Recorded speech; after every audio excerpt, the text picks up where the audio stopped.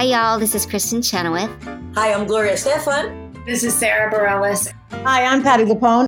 This is Lin-Manuel Miranda. You're listening to the Broadway Podcast Network.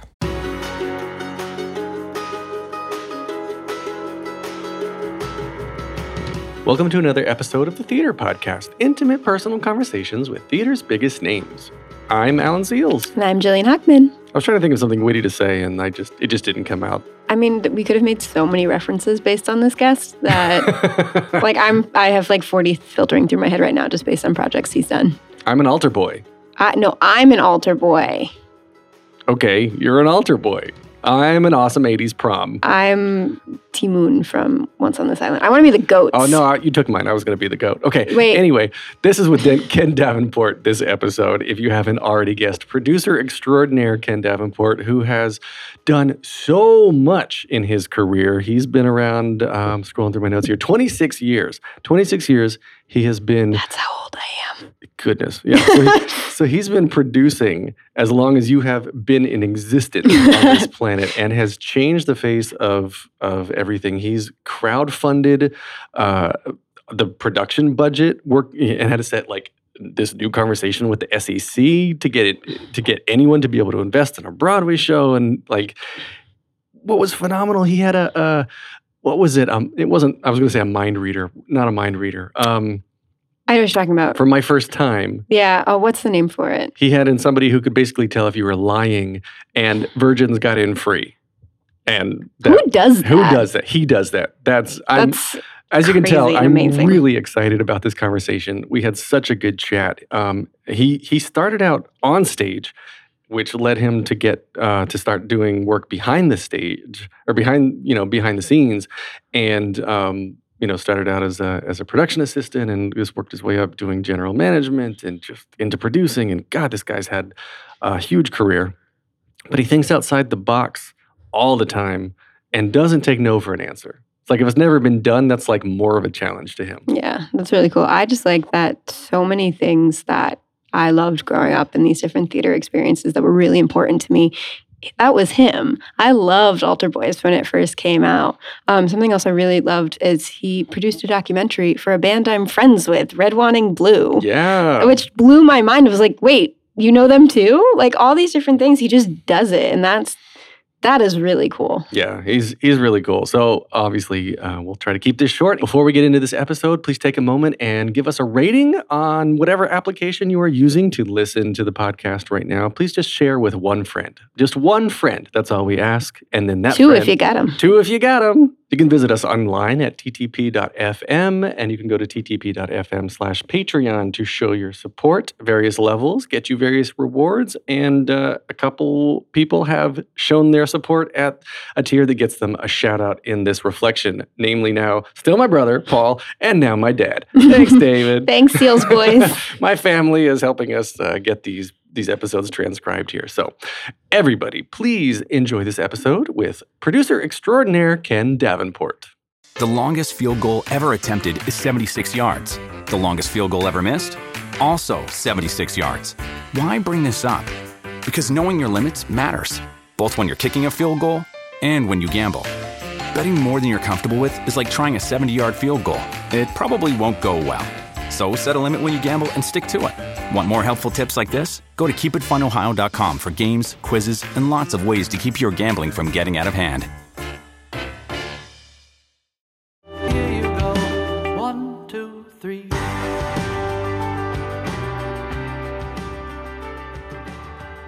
This two-time Tony-winning producer has a 26-year career directly involved with Broadway. As one of the most entrepreneurial people in the creative space, he continues to reinvent himself and how he is involved in the Broadway space itself. In 2004, he founded Davenport Theatrical Enterprises, otherwise known as DTE, which allows him to create, produce, and manage. His first venture as a producer were in 3 off-Broadway shows, The Awesome 80s Prom, Altar Boys, and My First Time, which he also wrote. Davenport's first Broadway credit as a producer was 13, and since then he has produced over a dozen other Broadway shows, including the first Broadway revival of Godspell, the Tony Award-winning Best Musical Kinky Boots, and Deaf West Theater's Spring Awakening. Ken Davenport, welcome to the Theater Podcast. Thank you very much. It's great to be here. Now that I finally got through that intro. I appreciate that intro. I was like, what? Man, I'm old. You have done 26 years. You have done so much. But I want to start at the beginning because I was reading that you originally wanted to do law. Is that right? Well, I'm a child of the 80s. So if you grew up at a small private prep school like I did in central New England, Sturbridge, Massachusetts, you watched a lot of LA Law. So all that you wanted to do was be one of those nasty people like Arnie Becker and like defend really bad people. So I grew up and, you also wanted to be Alex P. Keaton a little bit on Family Ties. So yeah, I grew up wanting to be a lawyer. I had gotten into the theater when I was 5, got too cool for it when I was about 12. Thought I was going to play for the Boston Red Sox and the Boston Celtics simultaneously, like I was going to be that kid. Then I thought I was going to go and be a lawyer like all my other friends at my high school. Mm-hmm. And then I quit my basketball team in like a scene right out of High School Musical. Like literally I was like on the court. I got hit in a place where guys don't like to get hit with the ball. And I kind of doubled over. My coach called me a wimp. And I was like, you know what? That's it. I quit. Really? And I'm going to do the musical. And I marched off the court and I auditioned for Anything Goes the next day, got the lead. And that's it. My life was forever changed. That's incredible. I wish that at that time people had cell phones, so that would have been like this viral sensation. I'm so glad they did not, because I think back and what a dramatic teenager I was, although I'm glad I did it. That's fun. Okay, so you were in high school. That's when you auditioned for Anything Goes, got bitten by the bug then. Or I guess previously you got too cool for it. But what made you interested as a child? Did you have parents that were sort of into that too? Yeah, so my parents are the ones that dragged me to my first audition when I was 5 years old. And now that I'm in the business and I study a lot of research about what gets people into the theater, that's the number one thing that gets people in is parents. So it's a lot of the work that I do is encouraging parents to come to the theater, get involved into the theater, and then bring their kids to the theater. In fact, we're in the middle of this big Broadway boom right now. I think most people know it's like a golden age again. And I could go on and on about all the reasons why, but one of the number one reasons, or one of the top reasons why Broadway is booming right now is because of Disney. And it's because of 26 years ago or so, a group of young kids, 8, 9, 10 years old, were brought to their first Broadway musical, Beauty and the Beast, by their parents. And now those 9, 10-year-old kids they have kids of their own, 5, 6, 7, 8. And since they were, I just said 5, 6, 7, 8, by the way. And since they were raised on, since they were raised on a tradition in the theater, they're exposing their kids to the theater. So Disney planted a seed 26 years ago that is really now bearing a lot of fruit for all of us. Was Beauty and the Beast the first Disney theatrical production? Yeah, it was. Wow. Yeah, I guess. Yeah, that's come full circle now, and they're crushing it. I mean, Lion King's now going on 15 years, 20 years? No, longer than that. It's like 1997 it started actually, because I was the associate company manager of Ragtime across the street, and we were like in major competition about who would have the bigger gross. We lost. Yeah. I know Frozen doesn't look like it's going anywhere. Actually, I'll tell you a very little dirty secret about Lion King and Ragtime at the time, because for you listeners who don't know the story, Ragtime was produced by Livent, very famously a company that went bankrupt after, and the CEO, Garth Drabinsky, who was a real mentor of mine, actually. I learned a lot of what to do and what not to do, but he went to jail. And we used to wait until we knew what we had a little mole in the box office at Lion King. We used to find out what they would do on Sunday afternoons at the box office, their final tally for the week, and we would massage our numbers a little bit to make them a little bit better. Yes, dirty little secret. Ooh. Revealed here first. I better get off this subject. I'm probably going to get sued. That probably is partially why he went to jail. Could be. Sounds like it. But then, so you said you were company manager for Ragtime? Is that how I was the associate company manager for Ragtime. Yeah, it was one of the 3 shows I did for them. And, we jumped a bit. Of course, I did end up going to Johns Hopkins University, where I was going to be a lawyer, but did more theater down there than anything else. So I transferred to the Tisch School of the Arts at NYU to pursue a career in the theater as an actor, like most of us do. And it was there that I was introduced to the other side of the business. I did a production assistant position on the 1993 revival of My Fair Lady with Richard Chamberlain, and did everything that every cliche you could ever imagine. Got Richard fresh roasted turkey sandwiches, like off the bone, had all that stuff, walked dogs in a blizzard, and loved every minute of it. That's when I knew that I could do something besides perform, that I'd be very happy just working on the staffs of Broadway shows. Well, was there a point when you had a choice, I guess, like your career sort of had a choice to fork, and you're like, I have to either put all my eggs in the acting basket, or I'm just going to be like, okay, I can go do this production side? It's a great question, because I think a lot of young people feel that that's the way it is. I must make a choice, good side of the force or bad side of the force, and that's it. And I started to investigate. I just, there's a cliche in the 80s, just say no. I believe that when it comes to your career, it's about just saying yes. So I said yes to a tremendous number of opportunities, including the production assistant position. I didn't know what it meant. I had to take a semester off from school, which I finagled some credit for, but I just said yes because I knew it was working around Broadway. So I did that. And then I went back and performed for a little bit. And then I did another PA gig. And then I worked in an office for a while. Then I performed. And then I worked for an agent. And I hated that. And I kind of went back and forth. There is no you must go down this path and that's it, you're done. I really flirted with both sides until eventually I was like, okay, this performing thing, I actually really am bored out of my skull. And the thing I just did, working in a general manager's office, I like that. So when I got my next opportunity, which was to company manage a non-union national tour, not knowing how to company manage a non-union national tour, but a friend of mine said, you'll be fine, I just said yes. And that led me on to a 10-year career as a company manager and general manager for big Broadway shows. Everything, again, Ragtime, Showboat, Candide, Jekyll and Hyde, Chicago, Thoroughly Modern Millie, Gypsy with Bernadette, which is where I really learned the business and started to develop my own producing style, which is, towards the end of that company management career, I was like, if I was the producer, this is what I would do here. And that's when I knew it was time to step out on my own. What does a company manager do? So I sometimes say that if a running of a Broadway show on a day-to-day basis was like a relay race, the company manager starts the race off in the morning and then hands the baton over at 7:30 to the stage manager. So we take care of the administrative side, everything from payroll to negotiations with actors' agents to contract, all that administrative side. And then we would go to the theater. Literally, that's a company manager's job. Go to the theater, check in with the actors. How's everybody doing? Stage manager, you good? Great. You take it from here. I'm going to settle up with the box office, collect all the money and count it, make sure it's still there and that no one's massaging it like we did at Ragtime, and then go home. So it's kind of again, the business side of it. You're a producer's foot soldier, if you will. Interesting. So what time would your day start? Are you working 9 a.m. normal hours and then you're there at the theater till 11 p.m.? Do you go home? Do you sleep? What happens?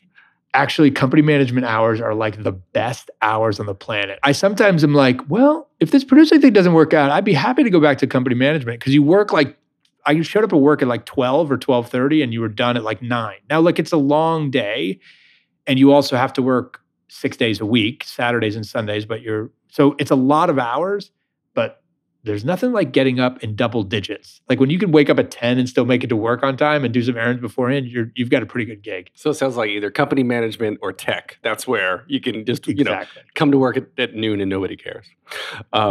That's really cool. And so you were doing all this. You said you did 10 years of company management and then decided to start is that when you started the Davenport production company? Well, I quickly realized that I wanted to create and produce my own shows. So while I was company managing, I would go home at 9 o'clock and get home. And then I would sit in front of my computer and try to figure out what am I going to do? What rights can I get? What can I create with my friends? And that was happening while I was company managing. And then one of the shows and one of the ideas that I had started, two of them actually at the same time, started to simmer to a boil on the stove. And when Gypsy closed, I decided to step out on my own for a little bit and give those shows a shot. And is that's when DTE was formally created, and was Altar Boys your first? It was big Altar thing? Boys and the Awesome 80s Prom were Yeah. like two horses, like right out of the gate jockeying for first position about which one was going to take off. And I was like, had just flipped a switch to turn the Awesome 80s Prom officially off Broadway while Altar Boys was in the New York Musical Theater Festival in its very first season, which I just wrote about on the blog this morning. So yeah, they were both happening at once, and I didn't know what I was doing. I was just like running from Webster Hall downtown up to the Puerto Rican Traveling Theater uptown, trying to figure it all out.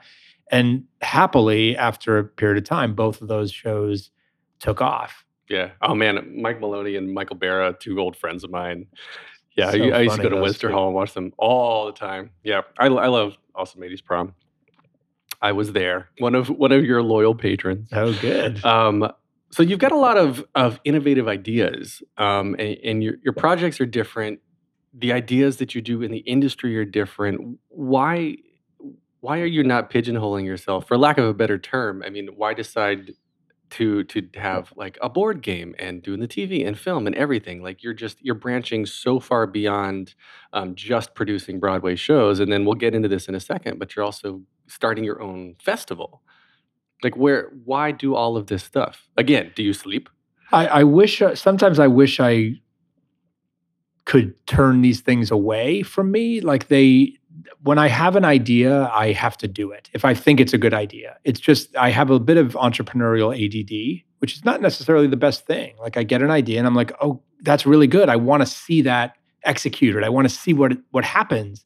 So I just do them. I mean, the board game is the best example of that. So my wife, then girlfriend, comes home from a party, and I said, "Oh, you guys have fun?" And she said, "Yeah, we." I said, "What'd you do?" She said, "We played apples to apples." And she was with a bunch of 20-something theater kids, and I was like, "What is a bunch of 20-something musical theater fans doing playing apples to apples and not playing a theater game?" And then I went, "Oh wait, there are no theater games.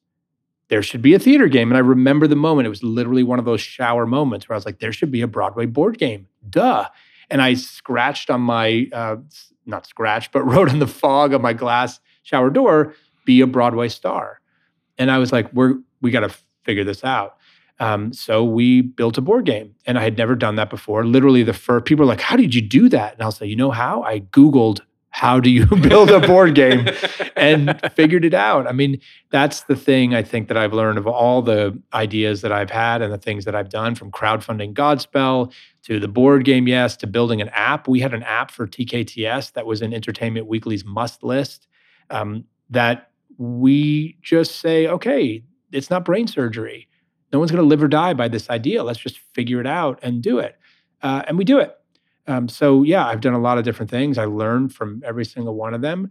I've done a lot of things that haven't worked as well. I think people don't know about a lot of those. But I'm trying to focus a little bit more. We're trying to do a little bit less, and make sure we concentrate as much time and energy on the things that we really do want to do. Who's we?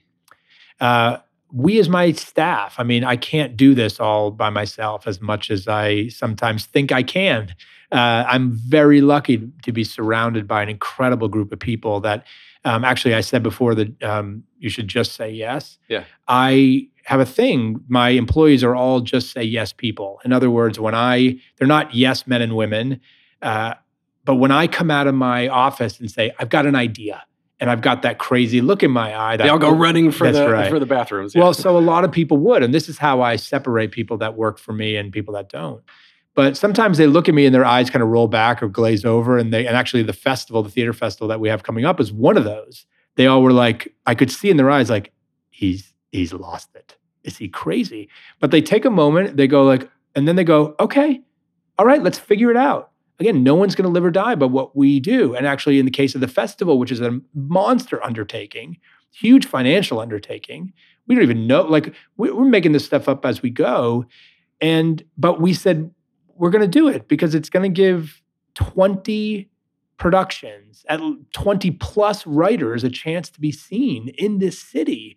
And that's what I'm all about. So we're doing it. Well, tell me about the festival. It's called the Rave Theater Festival, and this is the first year of it, yeah? This is the inaugural season, yes. And hopefully there will be another one. I won't be able to tell you that until after this one is over. August 9th through 25th. What's the website for that real quick? Give that a plug. It is ravetheaterfestivaler.com. Okay, cool. So tell me about that. Did you take submissions? Who's the target, I guess, who's in it? So it's entirely eclectic group of writers. We wanted a very diverse group and a very diverse group of shows. We have a teenager who's written a musical. We have a theater company from Ireland coming over. We have a group from Australia. I mean, we really want, there's a dance musical, there's an immersive, it's all sorts of stuff. So it's not just New York-based people. No. Wow.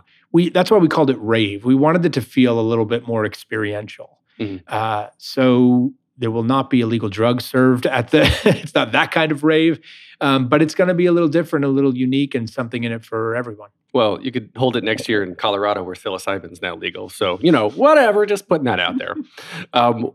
Did you take submissions? How did you collect all these people, or did you reach out to them? Yeah, we just said, hey, we're going to do this and submit. So tons of people submitted from the blog and the podcast and some of the other things that I do, some of the workshops and things that I do. I certainly have known that there's a lot of people out there that have shows, that have scripts. And often for these people, they just need a place to do them. Mm-hmm. The interesting thing is the thought for those of you out there who have a script or an idea or something you've always wanted to produce, I'm sure this has gone through your mind. Like, I don't know how to do that. It's on a piece of paper, or it's in my head. I don't know how to do that. And often what they just need is a little we've got a space for you, fill it. And all of a sudden it's that much easier. So really that's what we're about. We're saying we've got a theater, we've rented this theater, we're going to take that risk, we're going to market it for you. Come and do your show and let's see what happens, because nothing can happen to a show when it's just in a script form. Right? Plays and musicals were not meant to be read, they were meant to be seen and heard.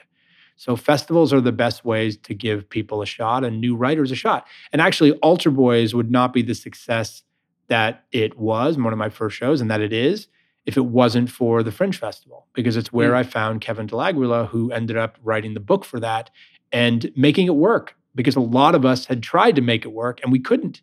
And I saw Kevin's show at the festival and I said, this is the guy to do it. It sounds like you've made your success around building a team of successful people.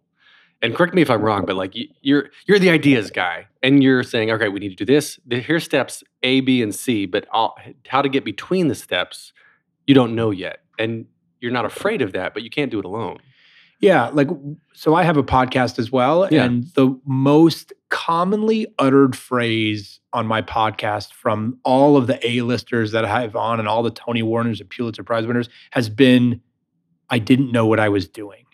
I didn't know how to do it. But they did it anyway. And I really do believe this is what separates truly successful people from people that are not, is that ability to go I don't know what the F to do next, but I'm going to do something. And that ends up moving you forward. And even if it doesn't get you to exactly where you want to be at that point, eventually it will, if you just keep doing it and keep doing it long enough. Is there something that stands out in your mind as what was your biggest undertaking? What was your biggest, holy shit, I don't know what I'm doing, but I'm going to do it anyway? First of all, I'm glad to know I can swear now, because I was saying F and all this stuff, because now I'm going to fucking swear. So you beep that out, or you get the explicit on iTunes or whatever. Anyway, so I've had a number of them. I mean, every show I do has oh my God, I can't believe I'm going to do this. And that's what makes my job exciting and scary and feels like I'm on a roller coaster. But that's also what helps, I think, make some of my shows certainly stand out.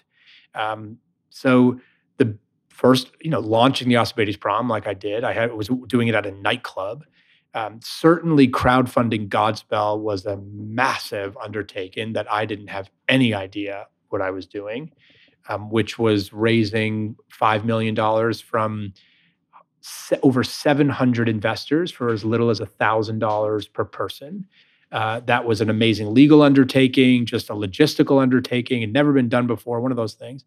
That was scary. I got calls from the SEC threatening to shut me down at one point. Really? I mean, oh yeah, there were some scary moments. Why? We got a lot of press. And the SEC was not ready for that kind of attention. So they said, wait a minute, we didn't know that this was going to be this big. We need to talk about this. Even though they had seen and approved everything, we had to go through another set of regulation after the fact, after we had launched. Wait.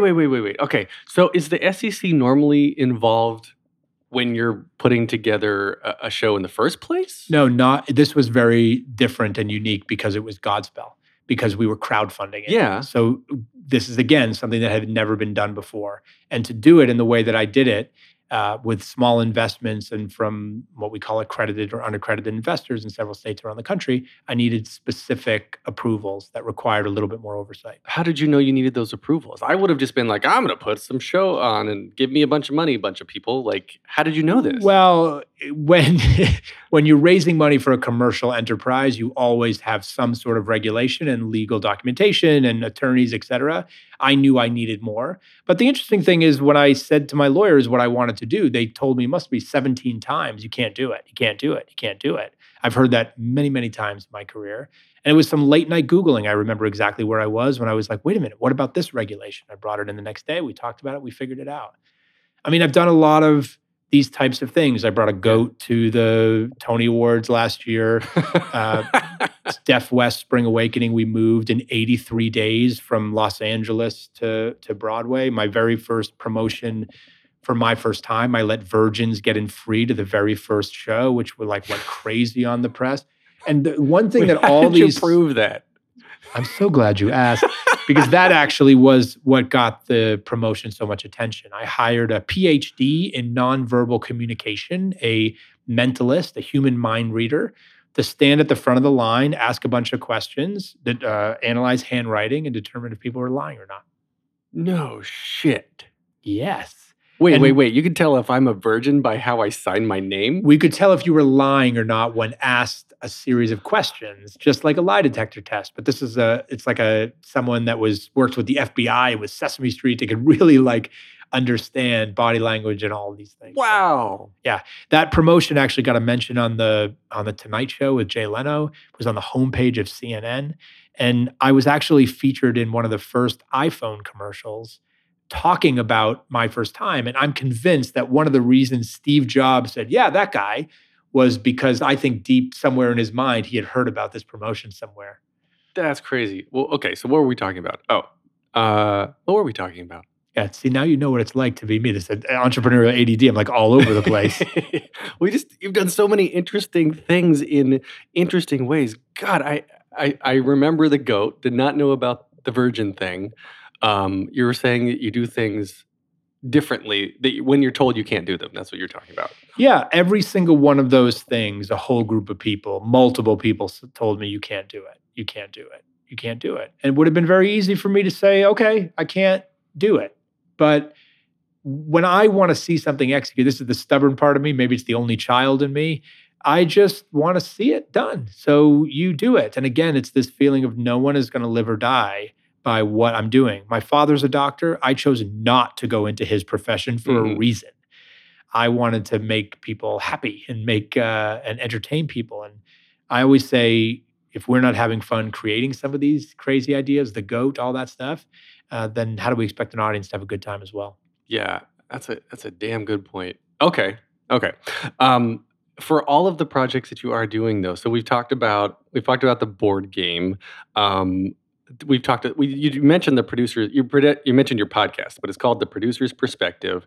But it started out as a blog much earlier, right? Or did it did they launch at the same time? No, the blog is actually 11 years old now. Yeah, 2008, right? Yeah, it's been a long time. Right after actually the iPhone commercial came out, or right before I started it. It was just the beginning of blogging, really. I was one of the first theater bloggers out there. And podcasts, 2005, Apple had the iPod. Hence where the name podcast came from. They coined that term. Little known fact for those who didn't know. So why start Producer's Perspective? What was the point of sharing that? Well, I have a lot of ideas and I like to get them out and purge them. And the other thing was, I remember what it was like in 2000 when I was just starting out, and I felt as an entrepreneur, I call them. Entrepreneur? Very lonely. I wanted to learn more about the business of Broadway. I wanted to get more involved in it. I wanted to create my own shows. I wanted to do all this stuff. And I just couldn't find any information anywhere.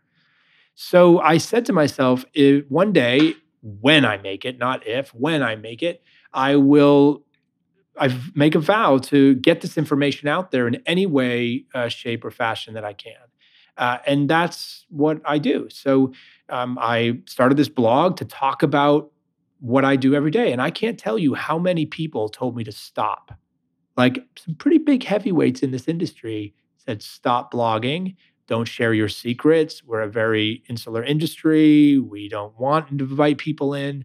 And I had a feeling that the era of transparency and lifting the curtain on businesses and even the corporate world was coming. And I said, I'm going to lift the veil on Broadway because I have this belief that there are thousands upon thousands of people that would love to get more involved in Broadway, whether that's invest, whether that's see more theater, produce, act, whatever it is, but they just need to know how. And if I can write a blog that gets a few more people interested in the theater, then that's better for the theater because I firmly believe the world is a better place if there's more theater in it. So if I can encourage people to get more involved in the theater, maybe they'll make more theater, support more theater, and that's just good for all of us.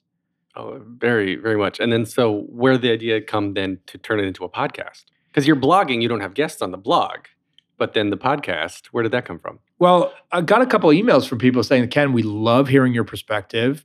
We wouldn't mind hearing someone else's for a while. So that combined with me wanting to learn from all these amazing people. I mean, the interesting thing about the industry is we rarely talk about how people got where they are. We see each other for lunch. We see each other to ask for money. We see, it's that typical thing, but we don't sit down and go like, how did you get here? And what do you believe in terms of what the theater should do? And how do you make a show? And like, I wanted to learn more from these people. So I did that. And again, I had a sense that just like with blogging, I'm a pretty good trend spotter. And I knew that this was coming. Mm-hmm. And the podcast revolution, which you're a part of, was coming, and that there would be a whole new way to get a whole new generation and a group of people that don't read blogs interested in the theater. So now we have like 200 episodes. Yeah, you've got a lot of episodes, a lot of great names, and I agree. Yeah, the podcast revolution here is upon us. There's another tech boom in the podcast world here. So I think some companies, I don't know, their Luminary, of course, Gimlet was bought by Spotify. There's so many companies out there, and I'm really anxious to see where this goes.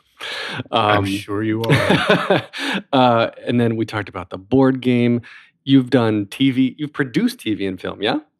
I've explored some TV and film in terms of independent projects. So here's my thing. If I get an idea, I do it regardless of where it should go. So I've gotten a few ideas, like a board game, right? I've never created a board game before.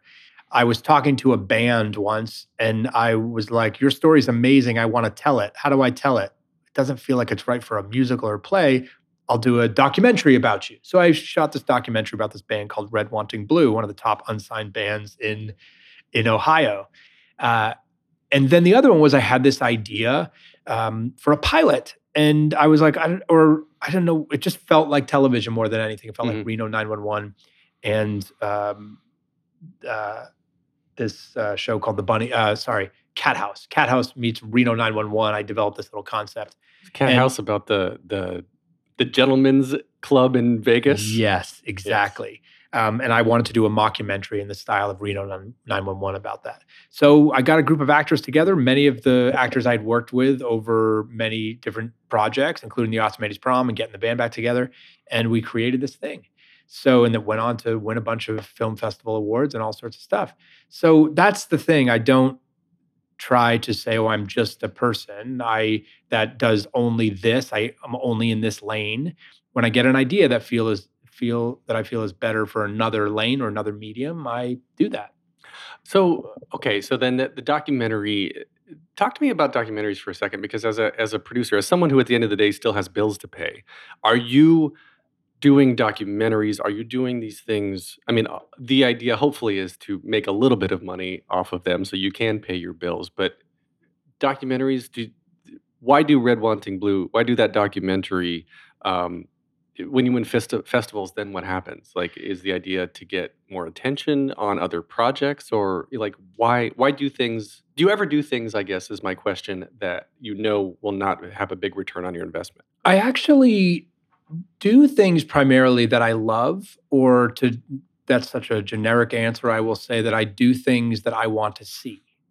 And I do believe, and I that my tastes are aligned with what a Broadway audience wants to see. A lot of the times, you're never gonna get them all right, and timing is a big factor in it. But that's what I do. I do shows that I want to see. You can never do a show or a project of any kind because you think this is going to make a lot of money.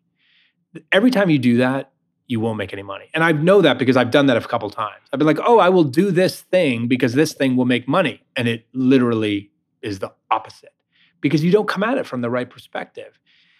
And the CEO of Twitter, when Twitter was founded, came out and they asked him what his business plan was. He said, I can tell you right now that I have a staff of 19 and not one of them are figuring out how to make money on Twitter. We're just trying to provide the best experience possible.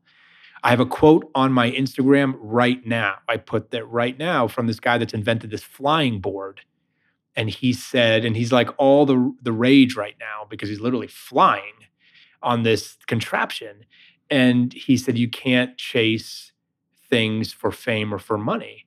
You have to just have a great idea and want to go at it 101% regardless. And ironically, or I should say coincidentally, or not coincidentally, he's getting fame and money right now. He's getting the exact thing that he said he wasn't chasing because it was just a pure objective. So that's what I do. And then you hope it comes. You just hope it comes because you're doing something that you love. Mm-hmm. And that's the principle that I follow. That's good. And I'm going to talk about getting the band back together for a second. Speaking of things that didn't quite do so well. I don't know what you mean. So that was based on sort of your own personal past, right? Like you had a band and right. I remember I went to a show and you were on stage and you gave the introduction about why you brought the show to the Broadway stage. And so that was obviously a bit of a passion project, something that you loved. Do you take it personally? Is it something that is internalized when something like that just kind of doesn't take off like you hoped it would? Well, look, and that show specifically was actually created with a whole group of people in a room. We improvised it to life. And yeah, it wasn't as inspired by my true story as that introduction may have made it sound. That was a bit scripted in order to pick out an audience member that came back at the end of the show, if you remember. That was the whole point of that introduction, was just to get a little audience interaction. I try to incorporate a little of reality or breaking the fourth wall in every single show I do. So getting the band back together at the end of the show, that guy that was referenced at the beginning comes back and is living out his best life and his dreams on a Broadway stage. In Once on This Island, we have a goat, we have fire, water, wind that the audience feels. The Awesome 80s Prom was reality and interactive all around you. My First Time, you filled out a survey about your own first sexual experiences that we interpolated into the show and projected the data onto the screens above. Mm-hmm. So every show I do has this blending of the audience and the company on stage. So that and getting the band back together was an example of that. So look, I'm human. So when things don't work, of course, you're like, that hurts. I mean, I'm an artist. It hurts when you're a business person too. Like, yeah, no one wants things to not work, but I will tell you this. I can always find good or something positive out of every single thing that doesn't work. Amazing things have happened because of getting the band back together. And I've met amazing people and all these things, and we learned a lot. And so much of things not working on Broadway, especially, is beyond your control, right? This is the most cluttered and competitive market there is for live entertainment. And getting the band back together, a totally original musical, not based on any brand or IP, in an era where Pretty Woman is down the block and SpongeBob is up the block, and how do you compete with that? It's actually, there are books been written about how it's almost impossible to compete with that. And certainly when I started working on getting the band back together, Broadway was a different place. it wasn't so dependent upon brands. It just took a long time for us to get here. But yeah, it hurts. But I also know, like, you know what? Someday I'm going to produce a show and I'm going to be like, oh, that one didn't come out like I thought. I wish it were better. And it'll probably make $1 zillion. Like, you just can't ever tell how things are going to work sometimes with timing and critics and all of it. So you just keep doing stuff. Like, that's my mission. I'm just not trying to put those blinders on, keep doing the stuff I love, be really passionate about it, stay true to my beliefs, and the rest will take care of itself. What do you feel about the current Broadway situation? Like right now, this August, like every other show is closing right now. What's happening right now this summer? So I just wrote a blog about this actually because I am predicting what I'm calling a market correction coming in the next 12 months. And this is based on a blog I wrote about 4 or 5 years ago, doing the same thing, where I studied. I do a lot of research, and this is the thing about me, is that I go with my gut most of the time, but my gut also is based on some data and research that I tend to do. And we determined that there's a pullback in Broadway business every 3.67 years. And that pullback is usually tied to 3 things, 3 very specific things. Presidential election. Everyone knows that. Here's one you may not know, but makes sense. The Summer Olympics.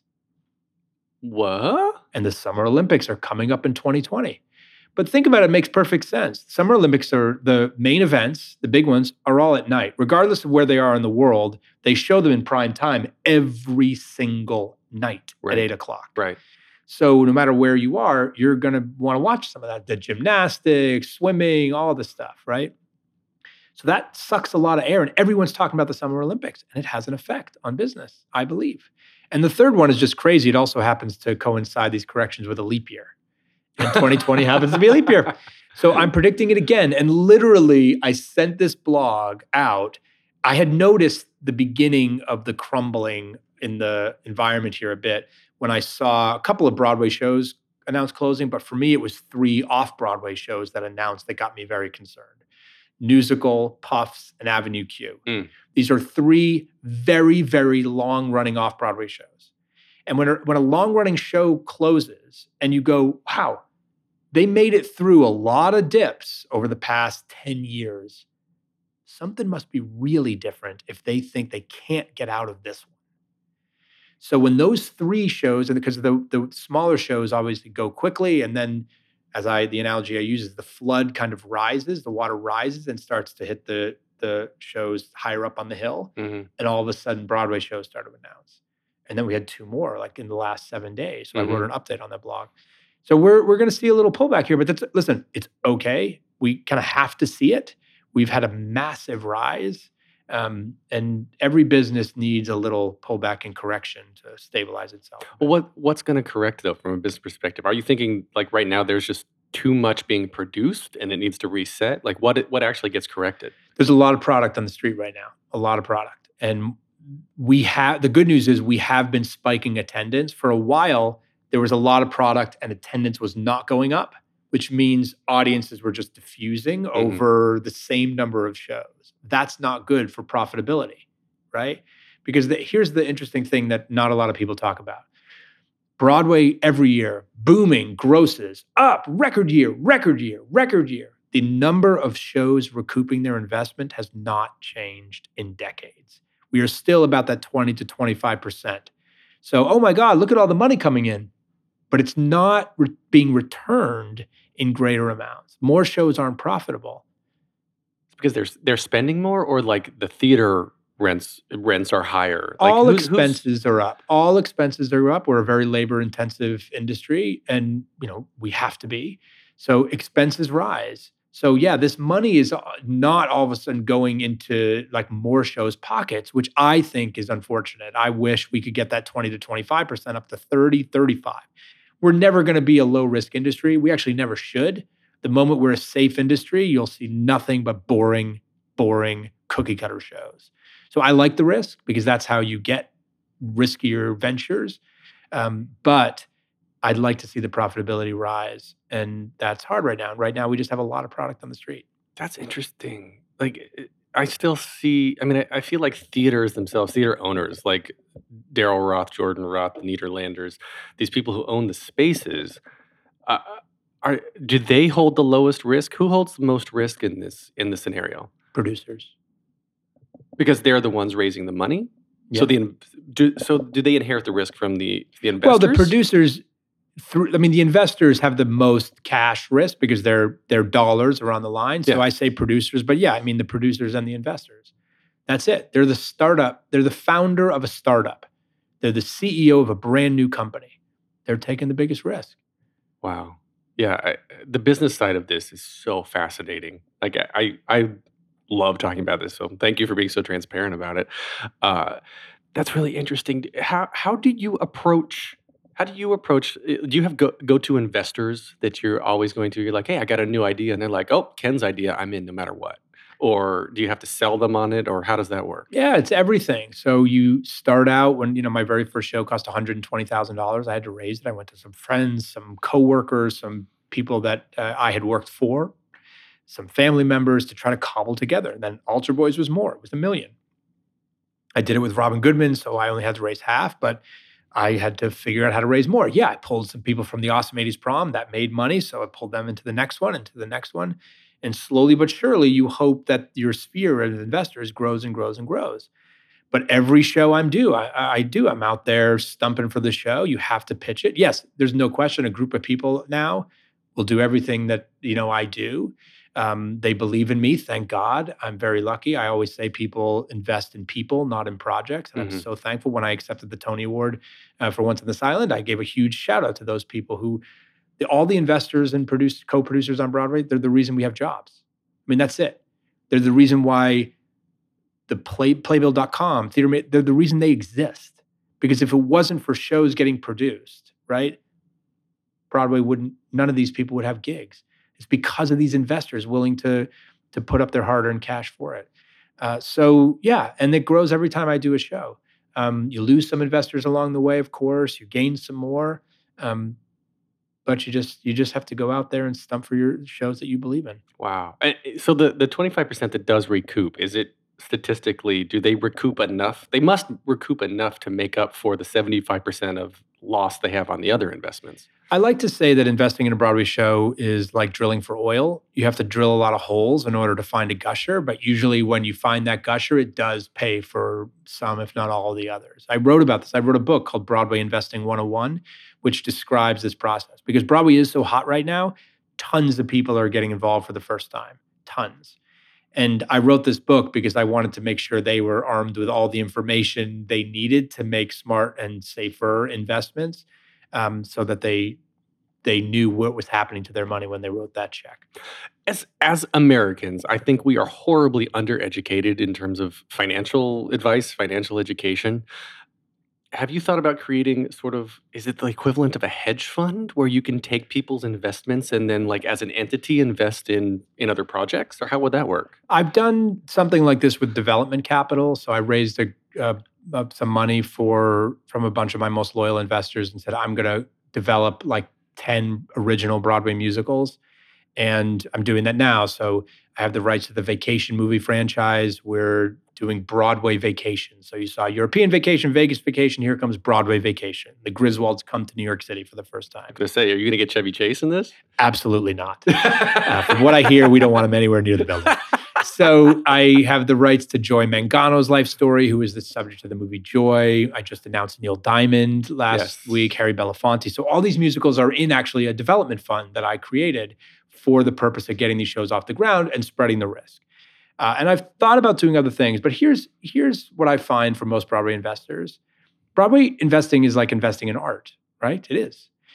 And when you invest in art, you hang that piece of art above your fireplace, right? Or on your wall. You want to love it.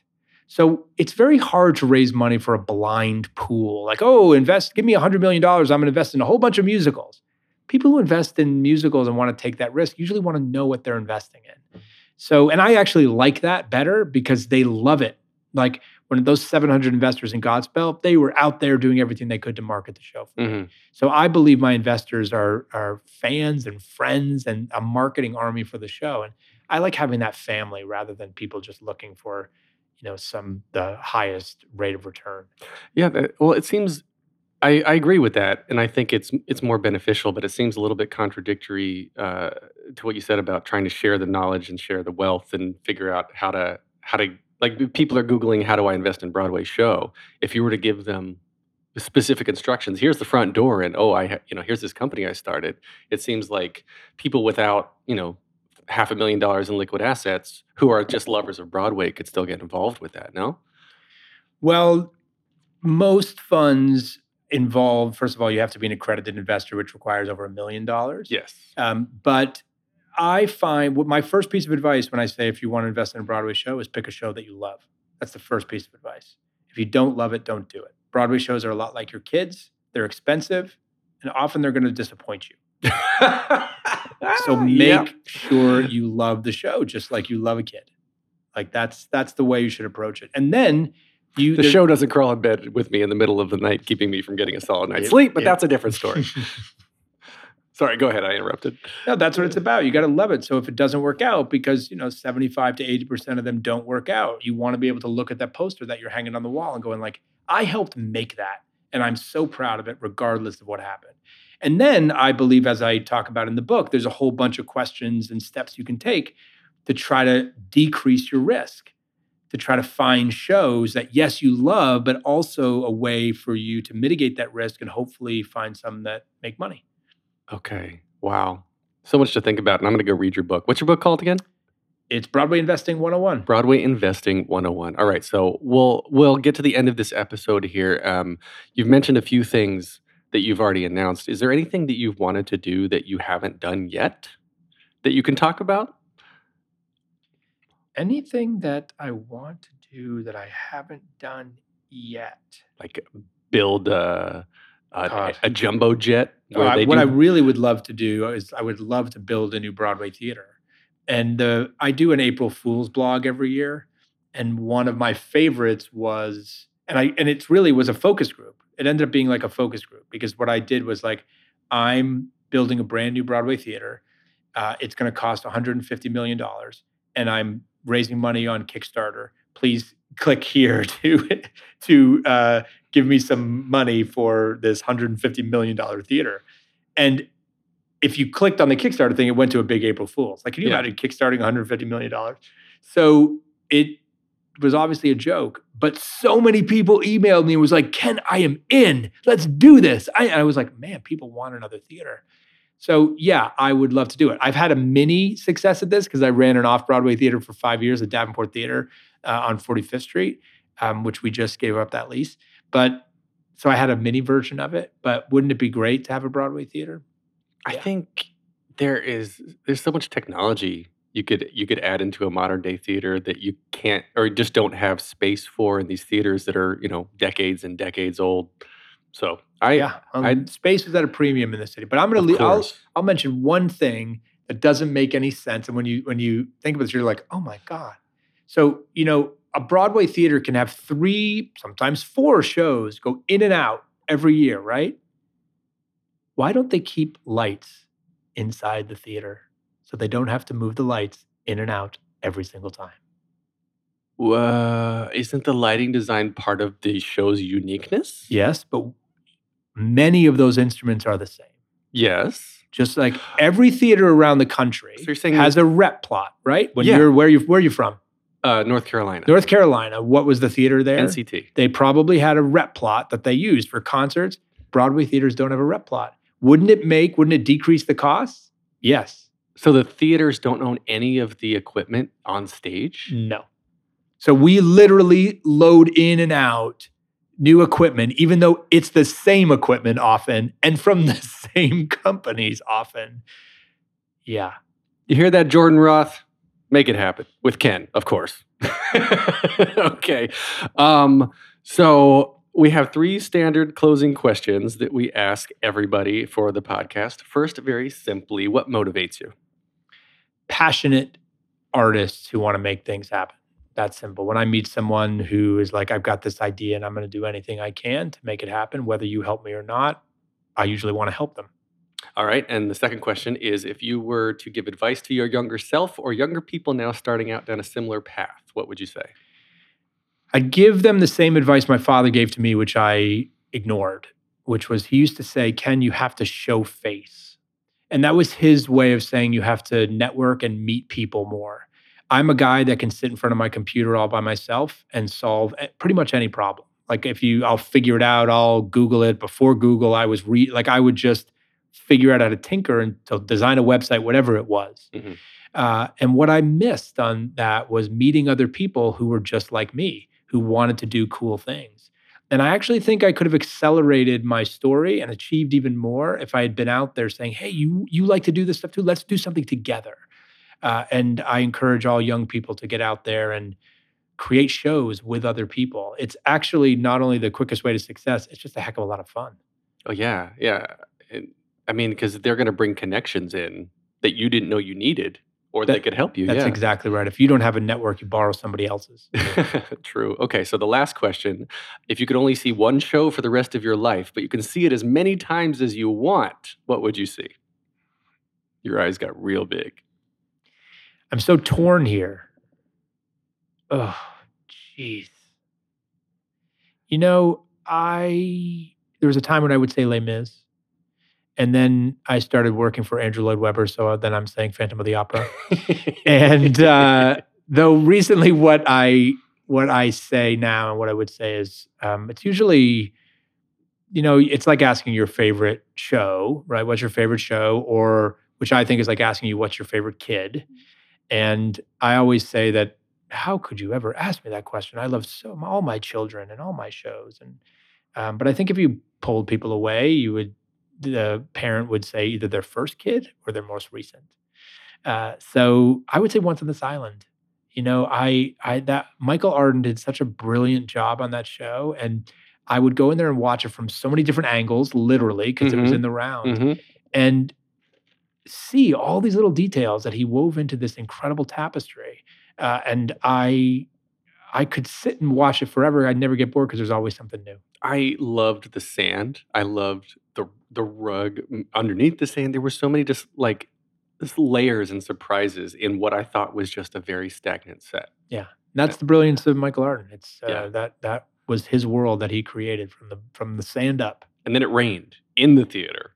That was incredible. And we interviewed Lauren Lott for this podcast too. One of our absolute most favorite guests. She's incredible. Anyway, Yeah, that rain and the sand and all that stuff is actually a mission of how I produce. I always say to myself, what can we put on a stage that an audience has never seen before?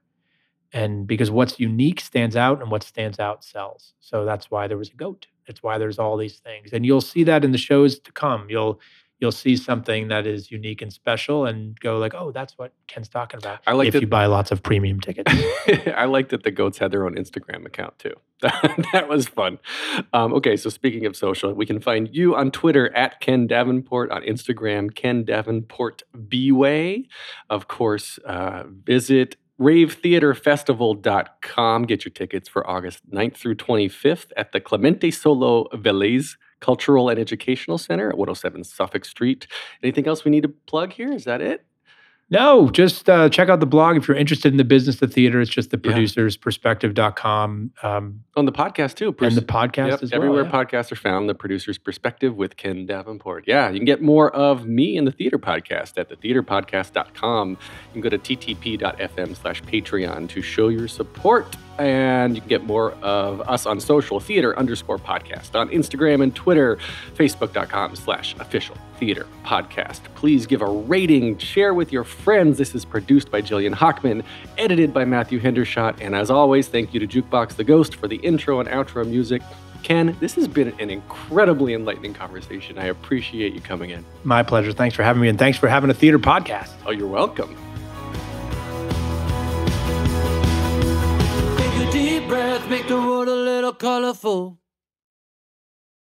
Hey, it's Leslie Odom Jr. here on the Broadway Podcast Network to tell you about the Rise Theater Directory, a program of Maestro Music. Rise is a national online resource designed to connect and empower backstage and administrative and creative theater professionals from underrepresented backgrounds. If you work or aspire to work in the theater community, this can help you find your next project. And if you hire theater professionals, search the Rise Theater Directory to find your next team. Create your profile now and get more information by visiting risetheater.org. That's theater with an RERISETHEATRE.org, because only together we rise.